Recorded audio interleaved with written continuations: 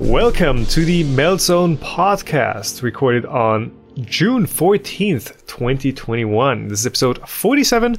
I'm Tom. And I'm Stefan. And topic for today's podcasts are Tom's, streaming marathon, building his War on 2.4. We are famous because we have been featured in Make Magazine Germany.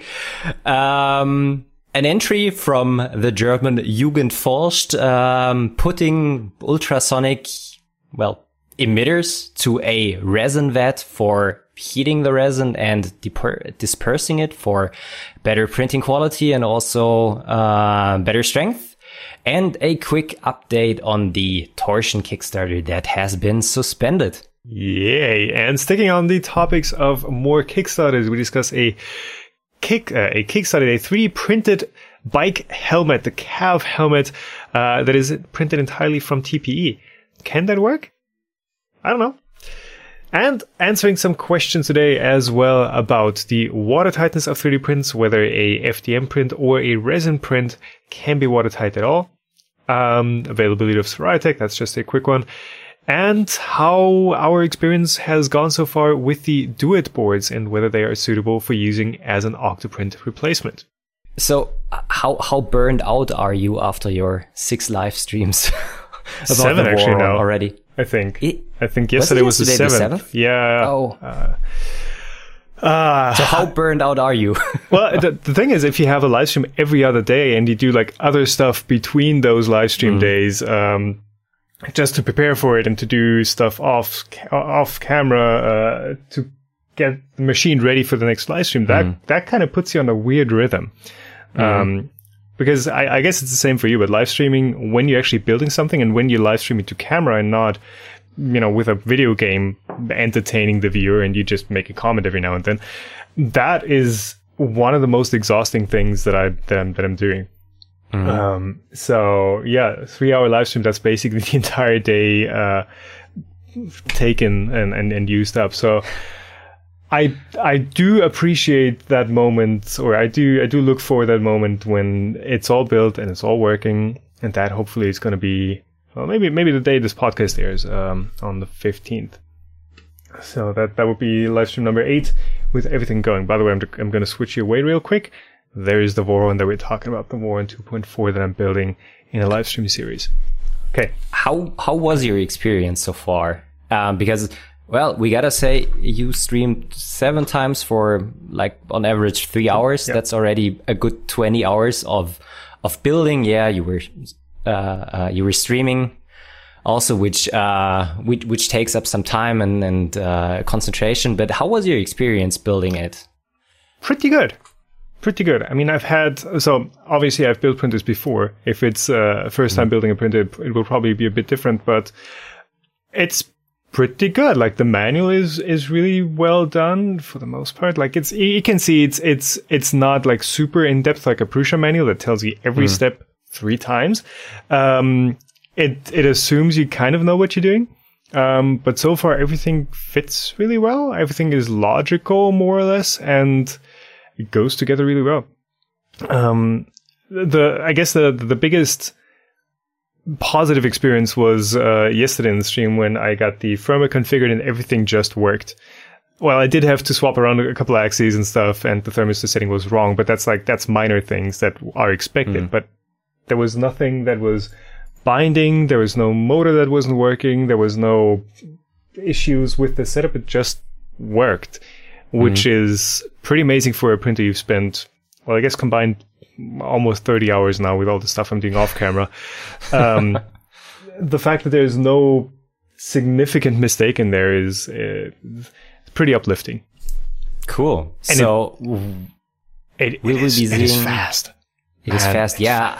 So I'm sorry I haven't followed the whole no worries, you've got better 7 things to streams do. so far, but I came by a couple of times. I have seen you just jogging it around yesterday pretty fast. Yep. I think you haven't printed anything with it yet. Correct. Will this be the big goal for your next stream? Yeah. I mean, because that's all that's left to do. Well, except for the stuff that I noted down that I still need to do off camera. Tie up a couple loose ends. Like I missed inserting the PTFE into the extruder. Happens.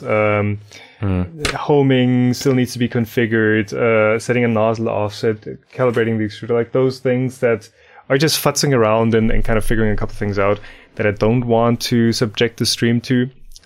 Those I still have to do, but yeah, pretty much that's that. All the axes are functional. The extruder is heating, or the hot end is heating up. Everything works on this machine. So the only thing left to do is set up a slicer profile and get printing. What speed should I start at? Should I just go straight to 200 millimeters a second? Not even the question bother is, with 40? what material will you be using for like your first print? True. I guess PETG then, because PLA is just going to be a melty mess. Even with PETG, it's kind of hard to get not a melty mess at these temperatures. So my experience so far, printing at really higher speeds, ABS is the way to go. ABS and as much cooling as you want, which sounds kind of totally different to what people usually connect to ABS. No printing, heated chamber and stuff like that. But if you want to print fast, a lot of cooling, ABS is really the way to go. So like printing ABS during a live stream in your basement room might not be like the most comfortable thing. I do have the ventilation going, so that's something. And I guess I could also use ASA. Yeah, I wanted to say that. Yeah, it's a bit less smelly. Or go straight to Prusa PC blend. Yeah, but then you have it doesn't really smell during printing, but you still have like the bisphenol that is coming out of that. Well, I could use a bit of extra volume in my chest area. Yeah, just get some chicken nuggets and you'll be fine. Yeah. No. So, well, if you want to print fast, I would probably go for ASA or ABS. Right. Did you, I can't really see that from the angle I'm currently looking at you. Did you enclose it already? No. Or are the side panels still something that, can be installed after like everything is built? So the build right now, the goal is to get it working, functional, and like to get all the functionality taken care of first. And then we can add on all the petty little details. Like, it doesn't have any skirting on the bottom. So, like the Z-axis gets some really nice decorations and everything down here is closed off. That's not on there. The panels are still missing. There's an air filter that is intended to be added, and a filament guide through the back. That's also not in there yet. This is purely for function at this point. Also because these are the printed forward parts. They do not include all those optional parts that I'm not installing right now. Okay. So, air filter housing, all the panel mounts are not included, and all the skirting is also not included. I think that's another like 1.5 kilograms of filament. Maybe a kilogram of filament. Okay. For all those optional parts, I guess. So yeah, at this point it is not enclosed. You have the 300 by 300 millimeter machine. How big is the footprint now? Is it less than 0.5 meter by 0.5 meter? Yes. So it's 460. 460. Okay. So basically, since, well, if I, for example, compare it to Prusa, which has all of the dangling wires on the sides, the desk space you would need for such a machine or a Prusa Mark III are pretty similar. It's just a bit taller. Not even that. I did mention on stream once the frame was built. It's like like you said, with all the wires dangling out, it's taking up basically the same size, possibly even less, because the bed doesn't move out of the frame. If you look at a bed slinger machine, that is already easily, if you have a 220 bed, 220 on the y-axis, then that's already 440 if you want to reach the entire space of that, which is basically how large that frame is. And for height, the Prusa is about that tall, which you guys on stream can't see. I'm just, that. And then you have the spool mount on top. Yeah. So if you use a Prusa as intended, that does take up the same, if not more, space on your desk and in volume if you put it on a shelf or something. So it has a lot more dead space per se. Yeah. And this, of course, is 300 by 300 versus 220 by 250. Yeah. So you actually didn't go like the normal route with an SKR board and a Raspberry Pi and Clipper and things like that. You have a Duo 3 in there. Oh, will you be adding a screen? Because I recently changed the main board of my old Mark II and said, okay, a screen is not really necessary, but because the web interface is really good, and I'm still totally fine with the web interface, but just having my printer not in the same room as I'm usually working and slicing my parts, I noticed that sometimes it's kind of nice to just have the screen and to preheat the nozzle to change material. Yeah. And you do need that. So and I asked around, and people didn't like the big touch screens. So what I installed on my machine now is a small dot matrix LCD. I can't remember the name anymore. 12064, 128. 12864, yeah. 164. And I'm really happy with that. And it works really well there. It took me a while to find a proper interface file, but then I stumbled upon some random guy, and it works really nice. Right. So what are your plans? So that option of using the 12864 LCD is closed for me. That's not something I can do on this printer because the Duo 3 6HC does not support it. I think the Mini 5 supports that. But the Mini 5 definitely does. But the full 6HC does not. So that train has departed. I still have a panel Duo from I don't know when. They sent me that at some point, and I have never used it. I might have. I've not. I've never used it. That would be obviously a prime candidate for an interface, especially for a printer that is basically the highest of ends. As you can build it, that would make sense. Otherwise, if the panel Duo doesn't work out for me, I still have this convertible that I can just slap on. That's a 11.6 inch. If the 7-inch screen is too small, I can just glue that to the front of the printer and have the full Duo web interface open. Though I don't think this is going to be necessary. The panel Duo interface is pretty good. Staying in that same spirit of everything's a bit over the top. Everything's a bit expensive on this machine. The do-it hardware is already like, I think $350 or something. For the 6HC do plus 3HC. Do you need the extension board? Yeah, exactly. You just barely need these. So, the guys from Do It, they were like, "Hey, do you want some Do It hardware for this?" And I was like, "Could be cool."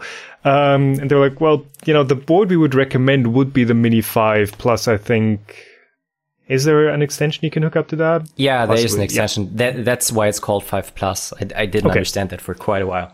Okay, so that is the solution that I would recommend for this printer. However, because I do have that stuff planned with the... I've moved away from that revolving x-axis, and I think I'm now going to do a belt-fed bed system on this. I do need a couple extra stepper drivers and a couple extra outputs, and I'm not sure how much I need. So right now, the 6HC plus 3HC expansion is kind of the solution that gives me the most freedom there. Yeah. I think, the really nice thing about the Mini 5 Plus is that it's way less expensive than just like the big Duo 3. But the big Duo 3 is, at least in terms of stepper motor drivers, really oversized for basically probably 95% where it's actually used, because those stepper motor drivers, they're able to put out 4 or 5 amps. Yeah. So I think it's even 6 amps that they would be capable of, but right now they're capped at like 4 because cooling or I don't know what, but they're NEMA 27 sized stepper drivers, basically. Yeah. So overkill for NEMA 17.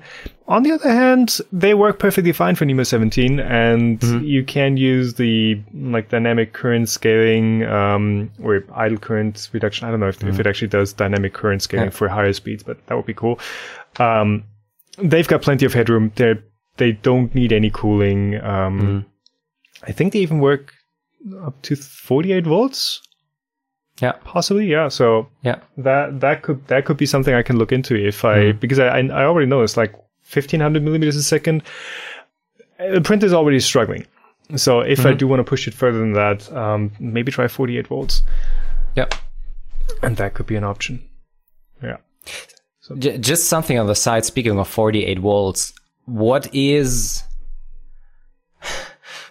like an acceptable voltage level that one as a hobbyist should actually handle? I don't know. Isn't there? Because I know that, for example, basically most of the lab power supplies that you can get are capped at 30 or 40 volts. Isn't there a regulation that, like, if you're going higher, it's not that safe anymore? It's just 12 or 24 volts?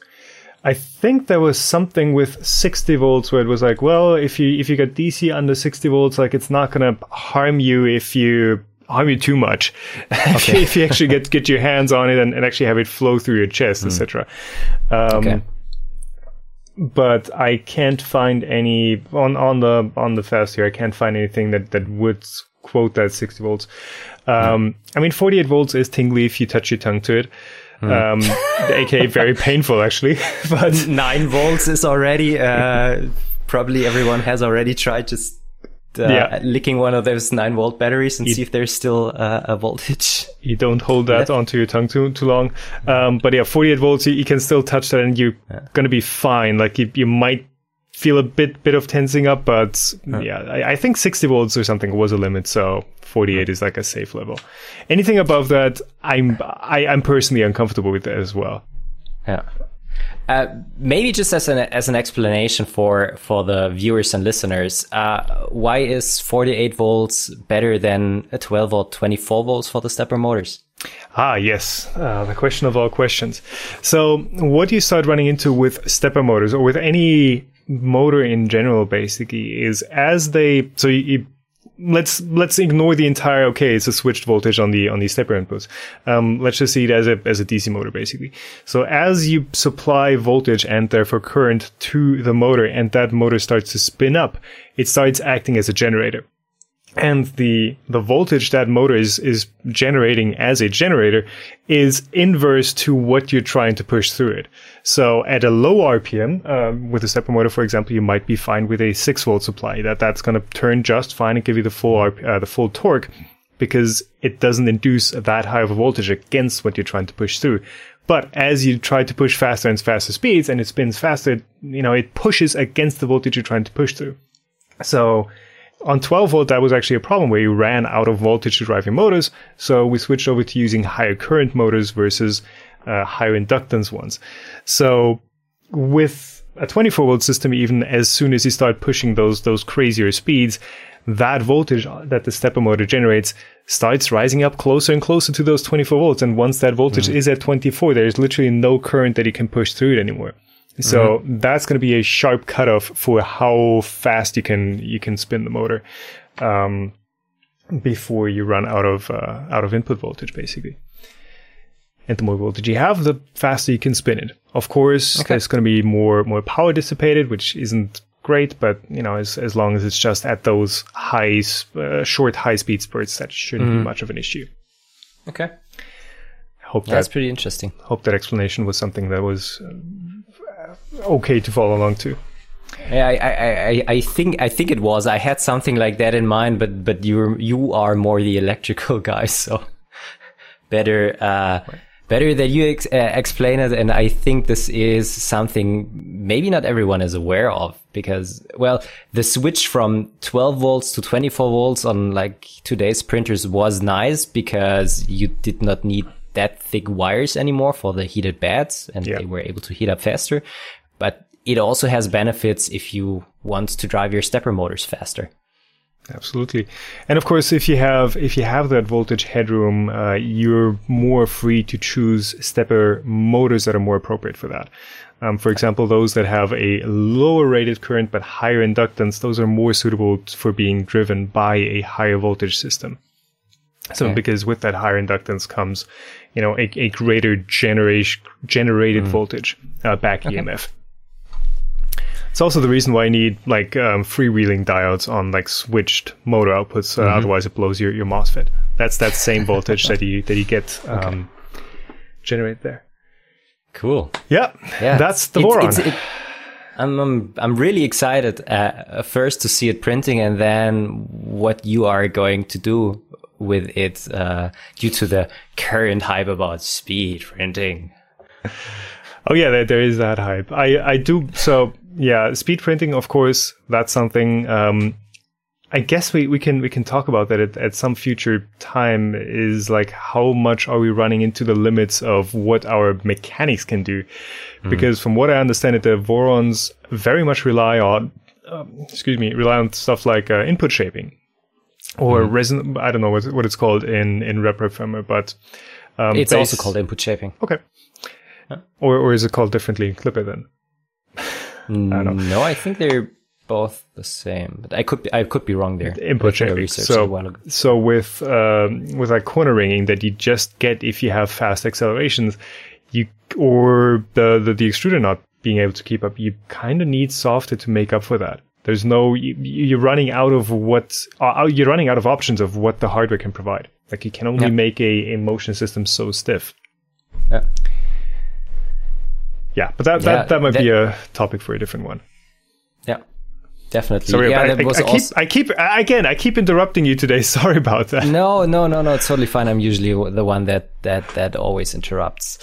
That was actually also the plan for my Voron Zero series, to really find out what are the bottlenecks are to get to my 10-minute benchy, even though that's already totally old now because people are printing like 3-minute benchies, but anyways, I'd be fine with a 10-minute one. I already was taking a look at the extrusion system. So you have the Magnum Plus on there. That shouldn't be limiting right away, but if you are crunching the numbers, even the 50, 60, 70 cubic millimeters a second that thing can extrude. This one's rated for 90. That's okay for 90. With a 0.4 millimeter nozzle, that might be fine for quite a while. But if you're saying, okay, I do have the print space now and I want to print big parts fast with a 0.6, 0.8 millimeter, 1 millimeter nozzle, it's not too much. Yeah. And I was also asking myself, okay, when the hot end is capable of like just melting that amount of plastic, at which point is like the feeder, the extruder, the weak point, and it's just not able to spin that fast anymore. But yeah, it's a really interesting topic, and I think it really helps us to understand where bottlenecks are and what are ways to fix them. Yeah, I guess one thing that helps is when you have a hot end that actually fully melts your plastic and you don't have to work against like half molten plastic trying to be pushed through the nozzle. That does take off some load off of the extruder. So that helps. But let me see. So the Voron now has that. I think it's the afterburner extruder, right? That's the standard one that they're using. And it's probably going to be limited by the motor that's on there. So it's a pancake style stepper motor, supposedly 1 amp rated. I don't think we can install a larger one because that pushes back the drag chain mounts and all of that, because that attaches literally to the back of the motor. So I don't know how much headroom there's going to be there, but we shall find out. I'm still not the greatest fan of a direct extrusion system on a high-speed printer, just due to the added weight. And then the compromises you would need to do terms of input shaping. Yeah, but input shaping, you still have a mass that you need to move and to accelerate. So even though there is now the Voron 0.1 released, which also comes with a small direct extruder, I will not be using the direct extruder because I think for a fast extrusion system, you need to get all the weight possible available away from your print head, and if you have a well-tuned Bowden system, it still can perform quite well. though we do kind of need to look at this from the other options. So there is a Bowden head for the Voron 2.4, of course, for the afterburner. I believe this is. You can just replace the hot end mount and all that with a Bowden adapter. However, where's my table? What I'm worrying about is that input shaping thing again. Linear advance, aka, is where you do have a bit more lag and a bit more input shaping and linear advance are two different things. Pressure advance and linear advance are comparable. Okay, terminology. Sorry, but it's yeah, you're right. Yeah. Right. So linear advance and pressure advance is basically tuning the extrusion system to not over and under extrude during accelerations and decelerations. Input shaping is working on the motion system, and because the extrusion system is one that has a dampening to it. It has a lag to it, whereas the motion system does not have that. It only has that spring component, and the stepper motor is always accurate on the motion system. It never lags behind. Okay, what I'm trying to say is I guess it's technically it's also input shaping, right? It's just the terminology is different. Pressure advance. Let's call it pressure advance for the extruder, because with faster print speeds on a Bowden, you're still going to need to slow down and speed up the material flow in your hot end quite quickly. The longer that Bowden system is, and the longer that lag is between your extruder doing something and that springiness actually dissipating into the hot end, the more you're going to have to work against that and do pressure advance for getting crisp prints. Otherwise, with a Bowden system, you're just going to run into like those bits of under extrusion at the start of an extrusion line and then over extrusion where you slow back down. So you will need to do even more compensation for that. Yeah. Now on the pressure advance side, not on the input shaping for having a heavier extruder. So that might make 3mm filament more feasible again, because that's stiffer. But though with 3mm filament, it goes both ways, because with the larger filament, also smaller deviations in length make up for more volume. So it basically cancels itself out. And from what I've heard with E3D, like 1.75 for those applications is better. Okay. It's a really interesting topic with, well, many different ways how you can approach that problem, and some might be better than others, and the solutions might not be obvious right from the beginning. So it's really nice that we're trying to dig more and more deep into that, because that just helps us understand those problems better. Yeah. And one thing I talked to Buddy about yesterday is like, it's nice to see that we are at that point where we have, what's the word? We have used up all the possibilities that the current set of options we have gives us. Like, we brought up the Mark III. Like, the Mark III is a fine printer, but it doesn't use input shaping. It doesn't use many. It does have linear advance now, but it doesn't use many of the more advanced software features that we now have. It very much relies on software to make the experience good, but it's almost an artifact of the best we could do a couple of years ago. And now with stuff like the Voron, and I'm sure there are going to be commercialized printers that make use of those same ideas, they can now deliver more than what was possible just a couple of years ago with the learnings we've taken and with the more advanced options we have in firmware now. Yeah, that was fantastic to watch. Cool. Okay, we said this was going to be a shorter one because you have to cook dinner in a minute. So let's move on. We're famous. Yeah, let's move on. We're famous. Quick one. We're famous. It took me quite a while to find the article because it was like on the page before the last page. Vorletzte Seite. Second to last page, yeah. Second to last page.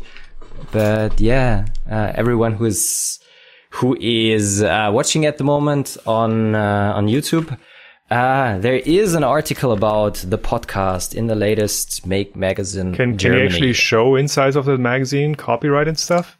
Do we need to blur that out? Or is that... It wasn't legible, but we're just going to say, otherwise it would be like fair use. But you've already shared it on Twitter, so too late. I already shared it on Twitter, and even Make Magazine Germany retweeted that, so it should be fine. I haven't shown everything, so that's just a small teaser. I don't know if it's comparable to a teacher is only allowed to copy like 5 or 10% of a book, otherwise it's copyright infringement. We have the new fair use laws. It's like, what is it, 15 characters that you can use? Yeah. Something like that. If you want to read about it, buy the latest Make magazine, so we should be fine again.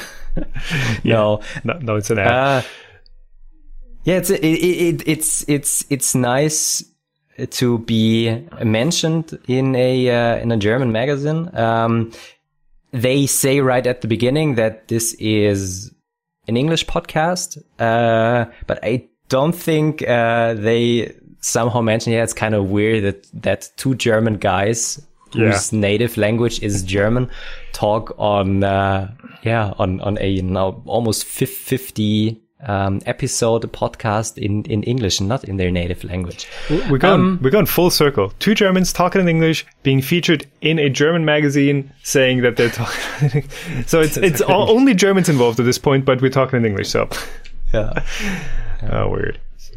So still happy about every non-native English speaker that is listening or watching to us. Yeah, and we're famous now. We're now featured in a print magazine. It's really old school. It's going, weird how times change. Where it's like, well, now the print magazines report on us and think that's something big. Well, we probably have more? Do we have a larger audience than Make Magazine? I was wondering how many prints they have for the Make magazine. I would almost assume, but I didn't find any numbers for that. So Wikipedia says 36,000 Auflage, but I don't know how up to date that is. Okay, so they're a bit bigger. Yeah. But not necessarily bigger than the audience of a YouTube video that we put out, so. Yeah. So I checked our YouTube stats from, I think it was released, on Saturday, I think it was released. There wasn't a big spike of new subscribers to our podcast. What do you expect? So with us being about the same size of an audience, I guess we should now report on Make Magazine and kind of give a quick description of what they do. Yeah. And say, hey, by the way, that this is a magazine that does projects, and I don't know what else to do. I'm not subscribed to them. Making projects. Not primarily 3D printing, definitely not, but I guess the connection between electronics, Arduino, programming. I really enjoy reading it every 2 months when it's released. And this is something that I, for example, take with me when, I don't know, yesterday we were at the Lake Constance having a nice time outside and just do some casual reading. Yeah, basically Hackaday in pictures. Hackaday in a printed form. Yeah, is there? I guess there's of course there's an English magazine as well. So yeah, of course. Yeah. So that is us being featured in Make Magazine. Cool. Should we ask them if they want a Beleg exemplar of this podcast because we mentioned them? Maybe we could ask them. Yeah, all right. Let's maybe continue with other, kind of German news. Yeah, it's German news. Absolutely. So, there is, I don't know the English name, but in the US and probably in all other countries, there's something similar. So in Germany, there is Jugendforscht, which is roughly translated, the youth sciences. Youth sciences. Science. Because we don't have something like, science fair. Oh, how is it called? Yeah, science fairs. Science fairs. Yeah. We don't have Jugendforscht. And we don't have an equivalent of that is like accurate. Maybe some schools do. But so Jugendforscht, for those of you who are not familiar with the concept, it's basically a competition, more or less, done annually where young scientists, inventors, create something, and then it's an event you actually get together at. Every project has their little stall. It's kind of like poster sessions in actual research science and in proper science. So it's maybe a light version of that, and everyone presents their findings, and has a little booth. And at the end of the event, there's several awards for, hey, this is like the Eco Award, this is most innovative, and this is like the top 3, and you get a little award for presenting your stuff. I've actually been in those a couple of times, and that was fantastic. Not with the most fantastic projects, but just as a student, how old was I? 13, 14, 15, something like that. I even though my projects were garbage, it puts you on the track of, hey, this is how you science. This is how you collect data. This is how you make stuff reproducible. This is how you present stuff. It just basically puts you through that entire process, and you get to learn and experience that at your own pace and with stuff you might even care about, which is amazing. I think it's a great incentive and a great project.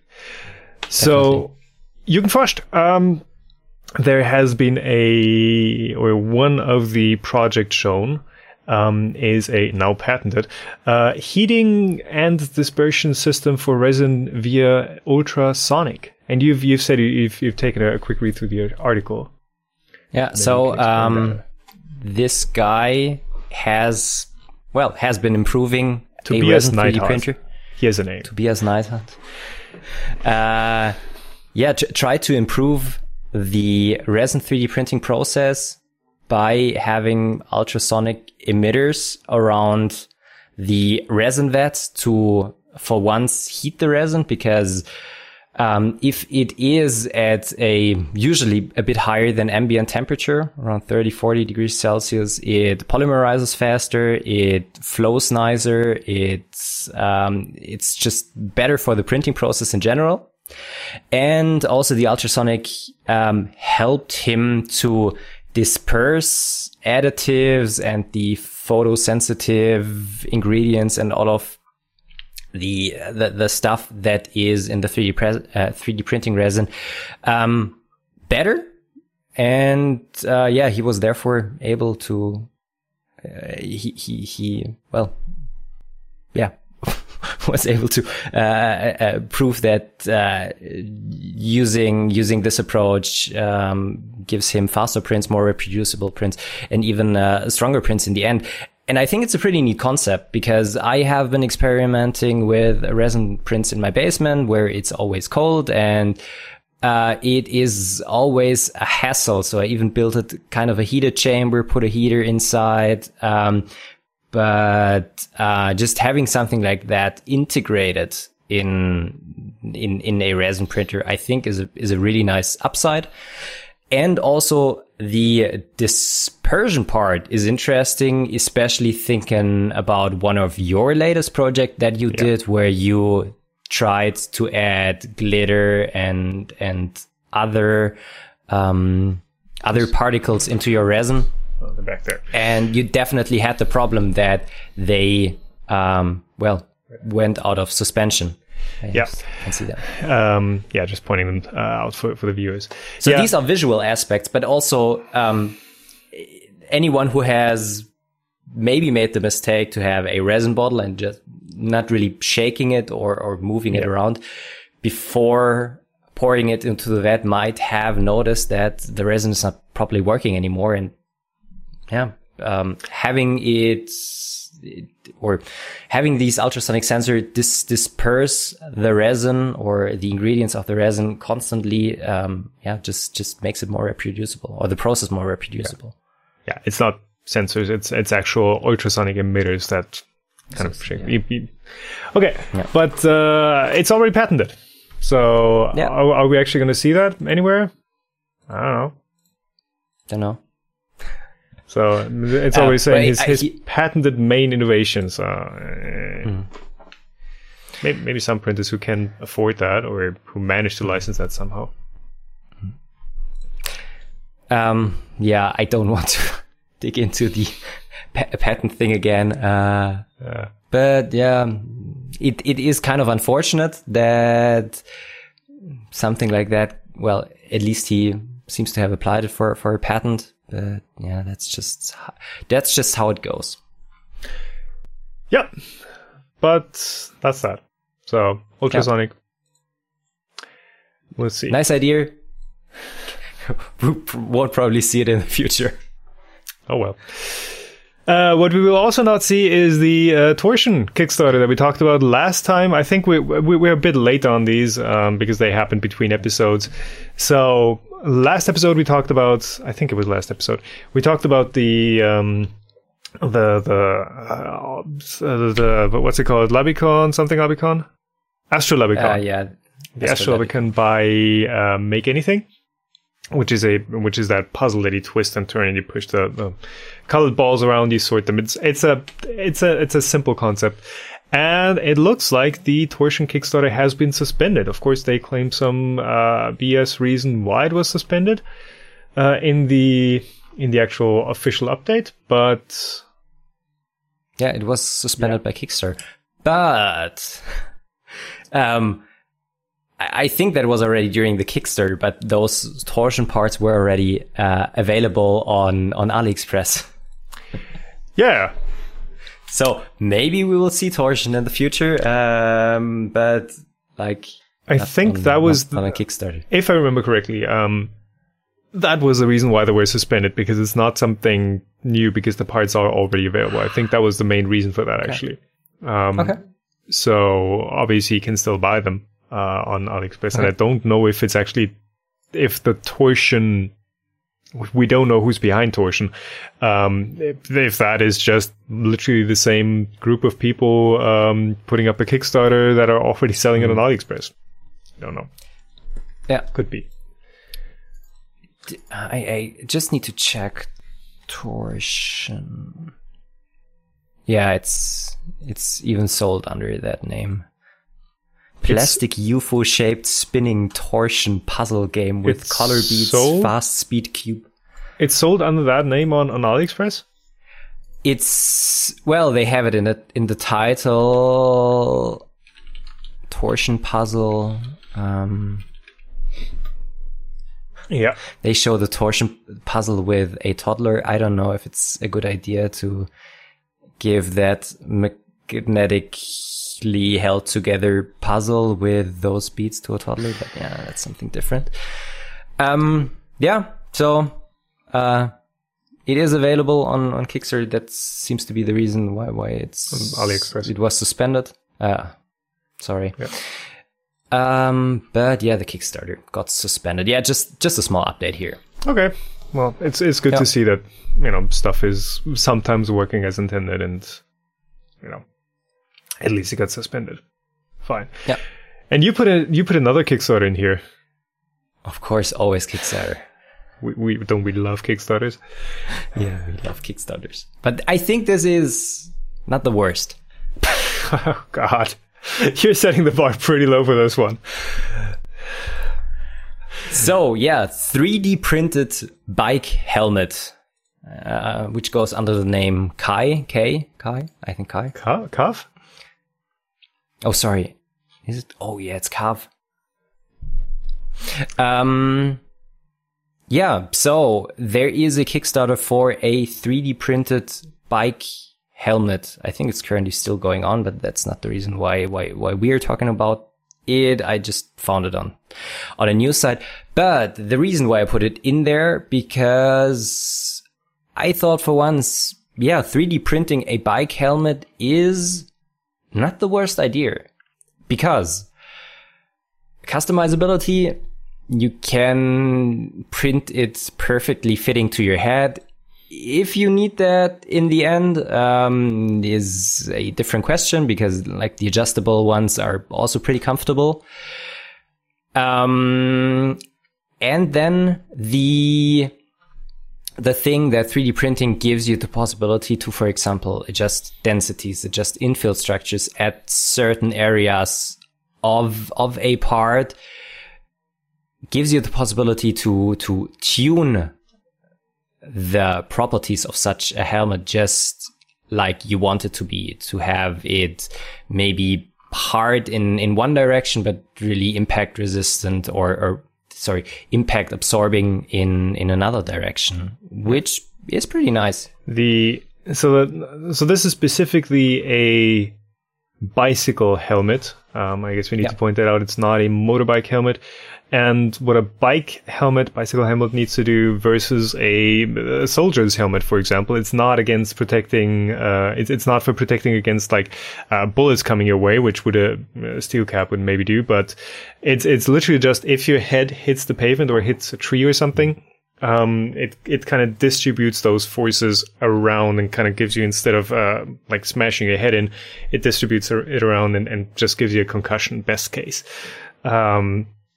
So what I see is, so typically the way a helmet is built, it's a styrofoam core that is molded into shape, and then it's I believe it's a Lexan polycarbonate sheet over top to keep it from cracking on impact. So the Lexan sheet gives you that strength basically on the outside as a shell, and then the styrofoam, the EPS on the inside, gives it that malleability that your head can kind of cushion into, and it also gives it its shape and kind of it's a half sandwich construction that allows your head to bump into stuff without it getting smashed. So how does that cav helmet do that with just being printed in TPE? It's like strapping it doesn't have that hard shell on the outside, right? It's like strapping a pillow around your head, which I guess can work too, but it's a rather thin one. Yeah, why not? It always depends on like the thickness you're designing it. As I said previously, I think just using the possibilities that you have with 3D printing, you can make it kind of hardish. Well, they're using TPE in certain areas, but still flexible in other ones, so that an impact is dispersed over your whole head, and even you have the springiness that you don't get these high accelerations on your brain. But also the TPE, well, it doesn't require that outside hard shell, because in itself it's already a really tough material that does not usually crack. Well, you don't care about the cracking per se. You know, if it cracks, like a typical bike helmet, you have one impact on it, you're supposed to throw it away, because there might be cracks in it that make it weaker next time. But when something cracks, it actually absorbs energy. That's something that crumple zone essentially. So what I'm seeing with the TPE, of course, it's a nice cushion. But say you hit a light pole, you hit something that is, or a small tree or something that has like a very concentrated impact spot. The polycarbonate shell on a traditional helmet that would disperse it, I don't see how that would be done with the cav helmet that is just one single material that's all semi-flexible. So I'm not 100% sure if the polycarbonate that you, for example, have on a normal bike helmet is really that important for the structural integrity. I think it's more for the visual appearance, but it's just like not even half a millimeter thick sheet of of plastic that's on the outside usually. If I, for example, take a look at my helmet. Yeah, and they're very thin, but you need it for that semi-sandwich structure. That's what holds the EPS together, styrofoam. Yeah.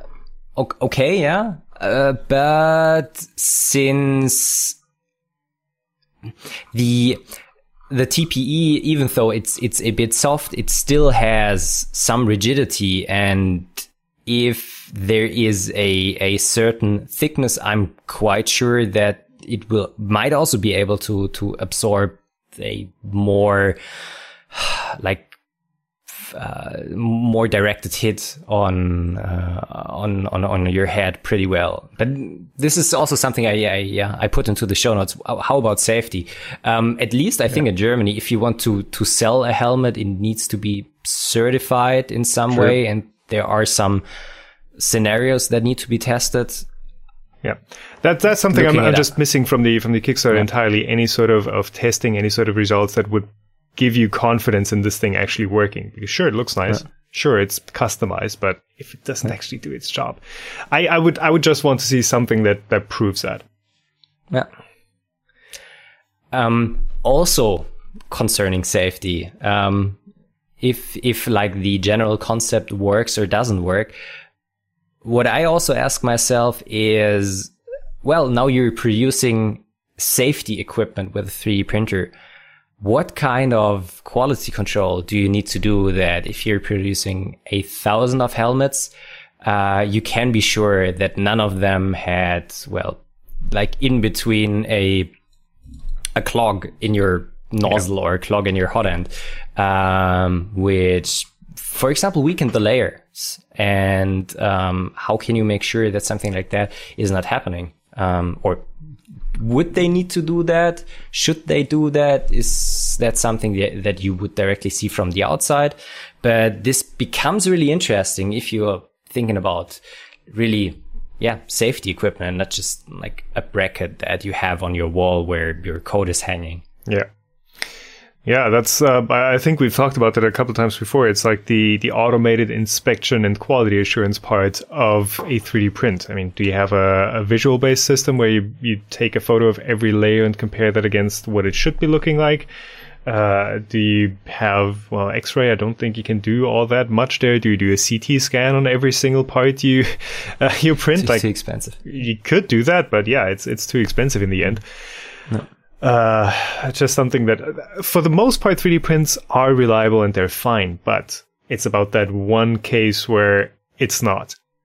And you do need to catch it, especially in stuff that's like protective equipment that's supposed to keep the user safe. Or, like you said, in stuff that's not just a bracket. Like, is it Boeing that's printing like terminology? The one of the bracket parts that has like the runway wheels of the airplane, kind of one of those flip up bits, a bracket, titanium bracket, landing gear, something in there was 3D printed, and of course that is something that is kind of safety critical. If you land and that thing just breaks, you've got a couple hundred people, worst case, in that plane that are going to be put in a quite risky situation with the plane grinding along the runway. It's not something you want to have happen. So, that is something that I guess they have figured out for that. But it's not, quality assurance is not something we have for the wider range of 3D printers at this point. So, well, I know that there are ways to do that for like more professional 3D printing. Just metal 3D printing, there are online monitoring system where you take a look at like the heat distribution of each layer. You make pictures of every layer. You do X-ray testing. You do CT testing. You do penetrant testing for aerospace parts. But there are barely any things in that direction that I have seen for FDM 3D printing. This is something that will become more and more important, especially for things like that. But I think something like that is totally necessary, because you can't have one of 1,000 parts fail due to the nozzle being clogged, the filament not being fed properly, and everything that is connected. Can you always be sure that you see flaws on the outside? So I hope they figured something out in that direction. I hope they're doing some quality checks, because I am definitely sure that something like that will be necessary if you are selling such a product, especially at such a premium price, because I think the normal $350. I think that's just the Kickstarter price. Yeah, so it's $285 for the super early bird, which they're saying is $90 off of MSRP. So it would be $375 US dollars plus tax and shipping for the Cav R1, and that they're saying that includes a fit session. So I don't know where that will be done. In sunny California. Yeah. So it is only sold in the US, where, I don't know, safety regulations for bike helmets might be a bit more lax, because, as long as it's not a car, they don't really care about it. But, US only at this point. Premium product. I would like to see some sort of proof that it actually is functional. That's my biggest concern with it. I'm quite sure that they did some testing, and just below like their stretch goals, they show a picture of like this generic head that is bounced off a part of infill structure, where they said we use our impact data to inform helmet offset, vent placement, and design. So they definitely did that. But yeah, it's a premium product, and as I said, I put it in here because I think it's a feasible application. It's customized fit. It's using infill structure in a way that, is best suited for the application. And you wouldn't be able to do that with like another conventional manufacturing method. So. Right. Pretty cool. Pretty cool. I mean, it's always nice to see new applications. Okay, we're at 55 minutes. How much more do we want to do? Let's put that into the next one. So I guess we're moving into the Q&A session then, into this Q&A segment. That's 4 questions basically. And the first one is a tweet at you and me. Maybe next time include at the melt zone so we can find it a bit more easily. Millen is asking, hey, any idea about the capability of resin prints against water leakage, say as a lid on a container submerged in the pool? I know FDM prints would be poor. So, first of all, are FDM prints poor for water leakage? They can be poor. I think everyone who has already printed a vase and tried to fill it with water, probably in 60% of the cases, there was a puddle of water below that vase quite after you filled it. FDM 3D prints can be kind of tricky to get leak proof and waterproof and even airtight. There are methods to do that, but let's talk about that in a second. Resin 3D prints. I would not see a reason why resin 3D prints would not be watertight. Of course, they have the problem that the polymer itself might absorb moisture over time and not be like totally watertight, but I think it would be in a similar way watertight as your Tupperware box. Pretty much, yeah. I mean, it's a different type of polymer, but there's no... It doesn't have any porous structure to it, right? Unless an FDM print possibly could have. It is, by the way, that the process works for resin prints. There is no technical way that you could have, except maybe a bubble, but that would be so microscopic that it's just, you always have a bit of thickness. There's like no way that a resin print would not be watertight in the traditional definition. Yeah. So that totally works. Now for FDM, I think the biggest reason for parts not being watertight is, start-stop of a layer. Of course, that leaves a tiny gap possibly. But also a lot of printers are configured to under-extrude by less or larger margin. So it's quite common to see like 5, just by default, 5% under extrusion. And that, of course, allows for that allows for more gaps to be introduced and not being filled, because it is, to a point, if you slightly over extrude, it is cumulative over the layers. So if you have one layer that is slightly over squished, your next one already has that extra material to work against, and that kind of builds up. So if you slightly over extrude, you are very likely to get something that is totally watertight. Also wide extrusion width, which kind of does the same if you're doing vase mode.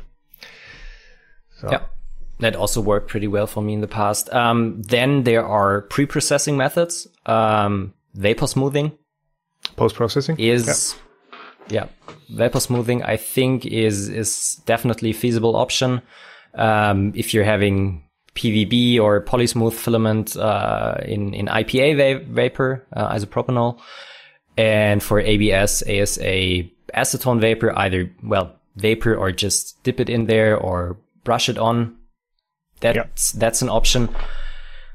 Resins would be an option, just covering it in either epoxy resin or SLA resin also works. Or even SLA resin. Yeah, people have been using that. I've done that before. You smear it on, you hit it with some UV light, and it cures on as a solid layer. You have plenty of time to work with it. So that's a nice hybrid approach, though those methods always add a bit of thickness to your material. So you have to account for that in the design stage. Yeah. Salt remelting.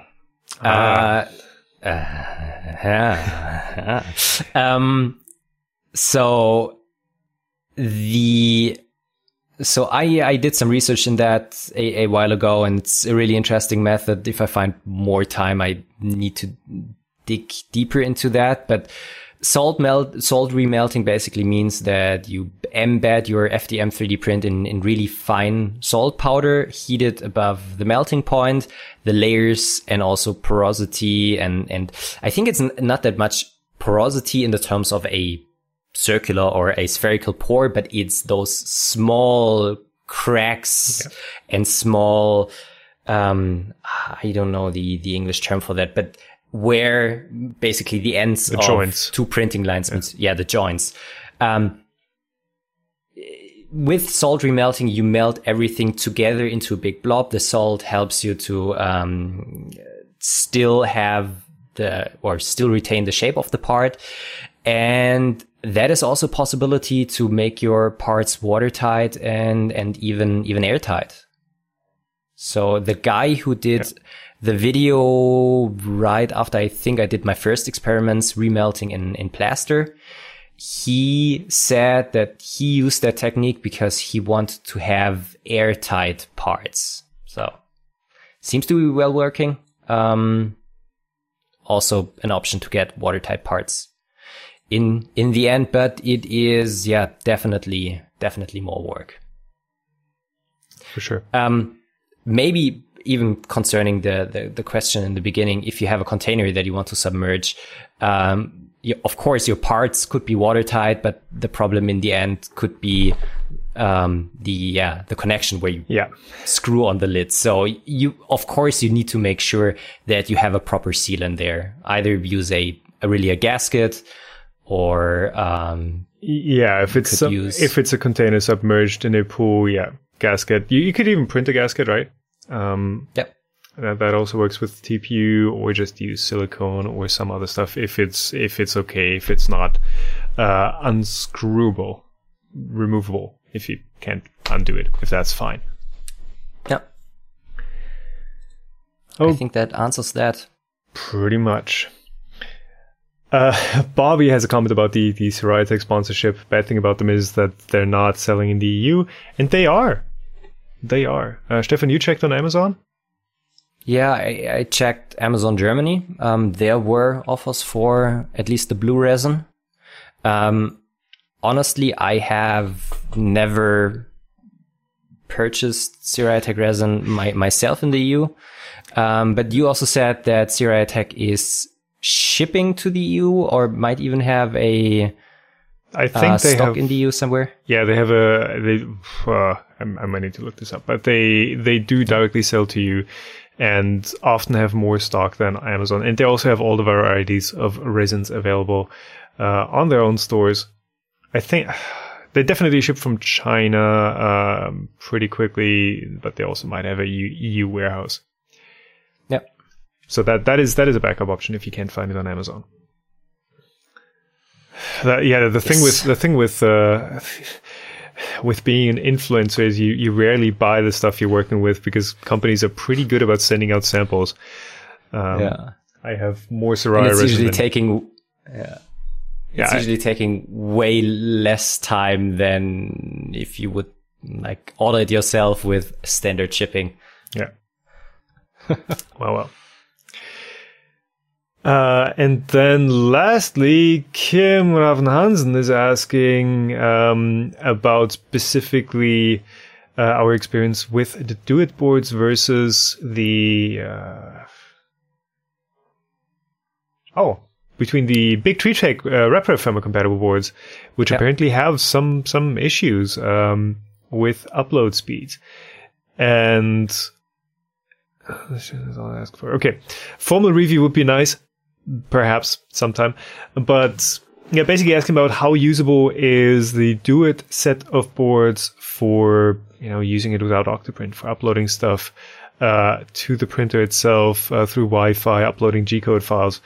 And from my experience so I have a Do-It 3, the full 6HC in the Voron 2.4, but I have worked with Do-It 2 in the past, Do-It Wi-Fi.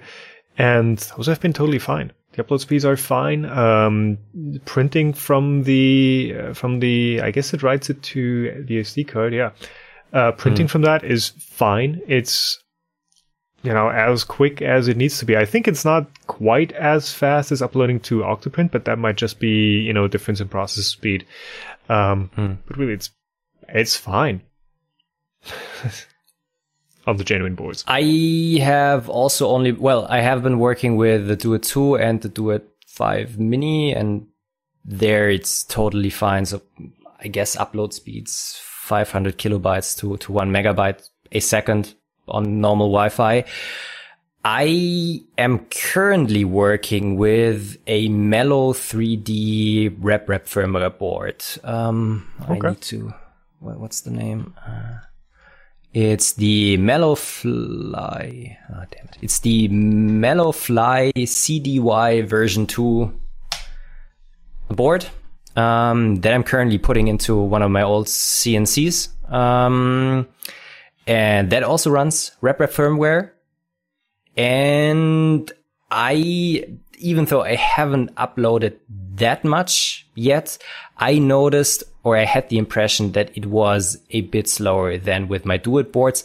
But I gotta say that CNC is currently in my basement, and the next access point is a floor upwards. So that could also only have been a bad Wi-Fi connection. Yeah. I hope to release a video on that at some point, but at least for the Mellowfly boards, it says that they can do like around 500 kilobytes per sec. Is that kilobytes or kilobits? Is it a uppercase or lowercase b? It's in RepRap firmware it says an uppercase b. Okay, and it should be bytes. Bytes, yeah. 500 kilobytes per second. Yeah, I need to check that. Don't know how it is with the big tree tech boards, but at least it seems to have been working. And also with the Mellow 3D boards, using RepRap firmware on them so far seems to be really straightforward. And it's a really nice experience just to have, again, just like with the Do-It boards, the web interface directly integrated on the main board, and you don't have to fiddle around with with the Raspberry Pi, with power supply for that and USB cable and everything. So one thing I learned in the stream yesterday was that you can actually integrate a webcam into the Do-It web interface. And I was yes, like, you can. what doesn't have USB? Like how? But basically, you use a security camera that gives you an HD web feed, a regular video feed, and it basically just displays that feed in the web interface. So that functionally makes it for the most part, like for the basic stuff, that makes it a full replacement for Octoprint. Of course, plugins, Octolabs, Spaghetti Detective, all those things you can't do it without having a full Linux system, more or less. But for like basic use, that makes it a full-on replacement. And it's super snappy. Yeah, because it runs directly on the printer's hardware. One thing that I always dislike about doing Raspberry Pi projects is the fact that you power it off wrong a couple of times and stuff just stops working. Or I guess on any Linux system that you do updates to, it's always like, well, it works fine for a couple of months and then all of a sudden it starts having issues and it stops booting. And I've always had that on everything that I've had a Raspberry Pi for. For example, that info screen, that portrait mode LCD info panel that I have on the wall, worked fine for a year. All of a sudden, the taskbar is gone in the, I think it's LXDE, Ubuntu. Taskbar is gone, so I can't actually access Wi-Fi settings. I have to do that through the terminal. And why is that happening? I didn't do anything to it. I think I just ran updates on it once, apt-get upgrade. And all of a sudden, stuff is breaking. I have powered it off, a bit rough once or twice, but if you have a power failure, there's nothing you can do. I always try to shut it down cleanly. It's like, that doesn't happen on Do It because it is a read-only system for the most part. It has its config and that's it. It doesn't have any system files that could get corrupted. In defense of Octoprint and also other things running on the Raspberry Pi, so I have a media center down in our living room, which I always power out by just pulling the plug.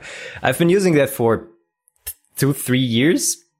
Still fine. Okay. Didn't kill it so far. So is that there is a way to do a Linux setup where there is literally just a fixed system image, and then you have an overlay of all your temporary files like log files and your configs that maybe get loaded in once, but the system itself stays the same. Do you know if that's one of those? I'm a Linux dummy, and it's just a standard install of XBMC. Didn't have any problems there. Even all my Octoprint instances never broke down. And I basically never shutting Octoprint down and then turning it off. I always just pull the plug on my Voron, on my old Prusa and things like that. So far the experience has been pretty good. But one thing maybe that I'm doing, I'm usually using quite high quality SD cards. I don't know if that changes anything. But so far so good. Must have just been my luck then. Yeah, I would like to use the Raspberry Pi more, but that's always been my experience. Like, if you don't pull a backup, like, kiss your project goodbye after a couple months, and that's just a bit frustrating. Yeah. Oh well. Maybe just as a last comment before we say goodbye for today.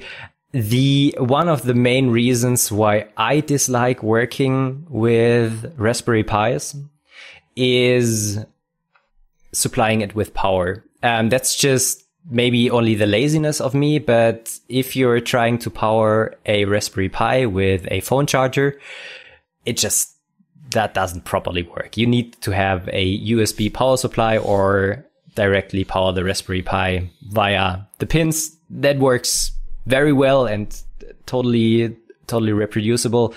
But so many times, and that's totally my fault, I tried to run Octoprint and everything just with a phone charger, which should have the amperage, but a phone charger is not a power supply.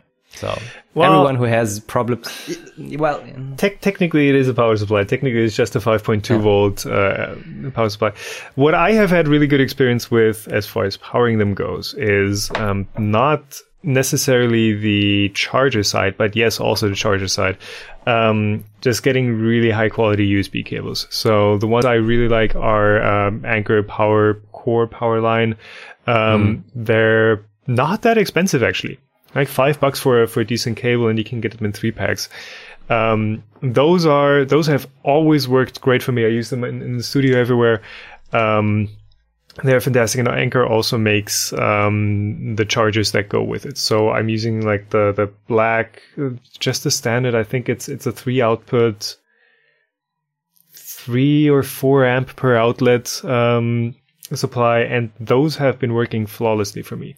But really, the biggest part is the high quality USB cable. And just because the cable is thick doesn't mean it's got proper conductors in there. It might just be thick insulation. So yeah. Get decent USB cables. Are you using brand name cables or just whatever comes with your phones? No, I'm usually trying to use decent cables because I know that if you're using not proper cables at those amperages, the voltage just drops to a point where the Raspberry Pi is not happy anymore.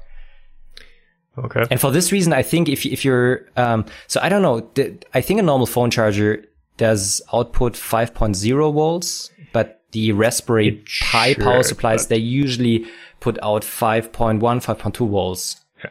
Well, most phone chargers are just by default 5.2 because they account for a bit of voltage drop in the USB cable.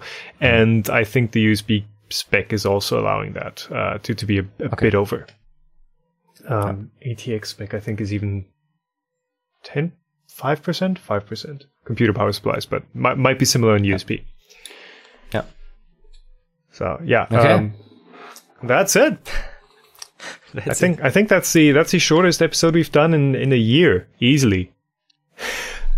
It is 2 weeks after the last one. Yeah, oh yeah, best cadence too. So let's try and keep that up. And my mom does all my accounting and sponsor deals and organizes all that for me for the last couple of years. And she was like, "Why didn't you tell me about the fact that you're recording the next one so early? Like I could have looked for a sponsor for this one." Like, oh, sorry, I guess we're not having one this one. Yeah, but yeah, let's hope we get the next one in just as quick again. It's been fun. Quick podcast. Not burned out after this one. Let's keep it up. All right, Stefan, thank you for the time. Thanks for yours. Thank you. Thanks everyone for listening and watching. If you want to support us, check out our patrons down in the show notes. And yeah, I guess, see you guys in the next one. See you. Bye.